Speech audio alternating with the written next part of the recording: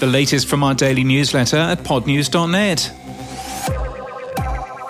Libsyn is on the acquisition trail again with its AdvertiseCast platform acquiring PODGO, a podcast monetisation platform for smaller podcasts specialising in host reads. No terms were given. Podcast Guru, one of the top-rated podcast players for Android, is now available on iOS. It includes integration with Podchaser and supports the podcast index. Magellan AI and ARN's iHeart Podcast Network have compiled the top 15 podcast advertisers in Australia for Q3 21. eBay, Monday.com and Amazon are the top 3. The top Australian brand is the Commonwealth Bank at number 5, and broadcaster 9 Entertainment is, quite rightly, at number 9.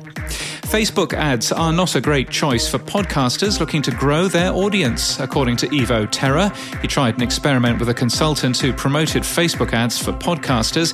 Evo suggests that he spent $360 for just 10 new listeners. Podcast listening among Black Americans is surging, says findings from the first ever Edison Research Black Podcast Listener Report by SXM Media and Mindshare. The report says that Black podcast fans would listen more if there were more podcasts with Black hosts. iHeartMedia's Q3 21 results says that podcast revenue was $64.1 million for the quarter, almost doubling year on year. It accounts for just 6.8% of the company's revenue, though.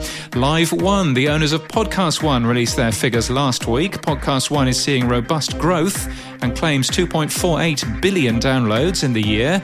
The company made a net loss of more than $15 million, though, and the stock price sank nearly 20% as a result. Weirdly, it announced a press conference yesterday, seemingly announcing a membership platform, but hasn't shared any more details anywhere. And more acquisition news. Blueberry CEO Todd Cochran has acquired a beard, according to evidence in today's Geek News Central. No terms were given, though we understand the beard is entirely made in the US.